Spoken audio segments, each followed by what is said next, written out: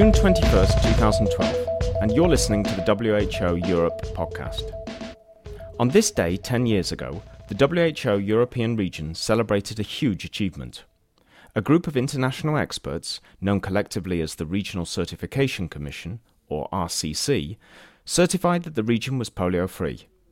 This meant all 53 countries had successfully stopped the transmission of poliovirus, a terrible virus responsible for causing paralysis and sometimes death in children and young adults. Donato Greco, a senior epidemiologist from Rome, has been a member of the RCC for more than 16 years, and he was one of the experts that signed Europe's polio-free certification in 2002. This achievement makes it clear that despite the enormous political, social and geographical differences, humanity can be unified in common targets, and these targets can be achieved.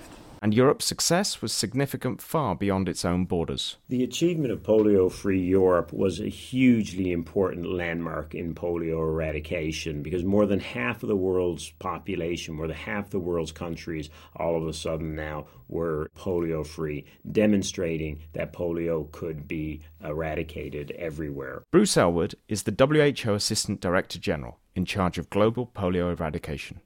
He says, together with the Americas and the Western Pacific regions, a polio-free Europe gave new credibility and new evidence to the idea that polio could be eradicated globally.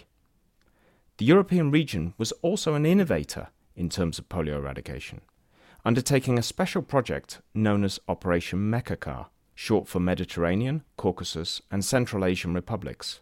In a few years, coordinated efforts across 18 countries led to more than 60 million children being vaccinated against polio through synchronized immunization campaigns. This taught the whole world a great deal about the value and potential of internationally coordinated efforts.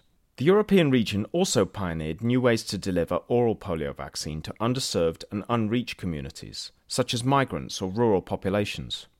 And it led the way in establishing strong surveillance systems to detect poliovirus quickly. Donato Greco saw all of this innovation firsthand. It cost a lot of work and was not a simple achievement.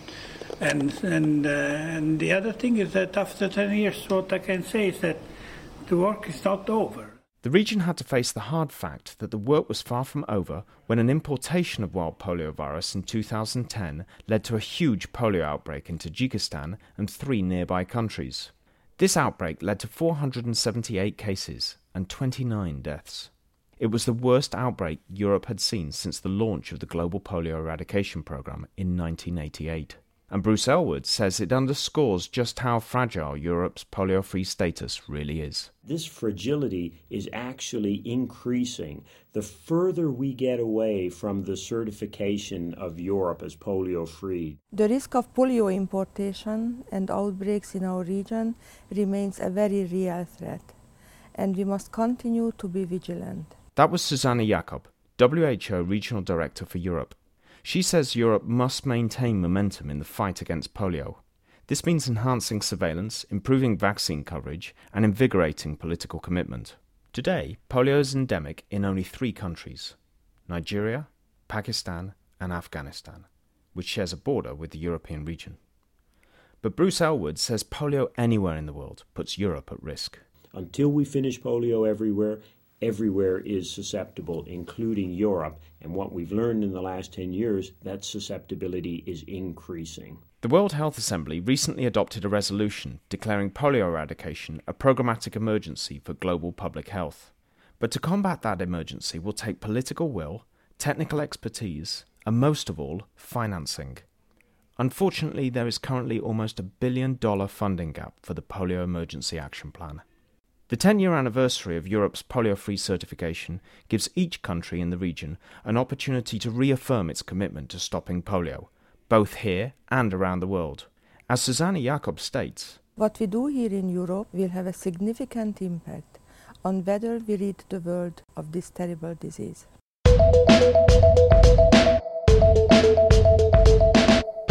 Thanks for listening to the WHO Europe podcast.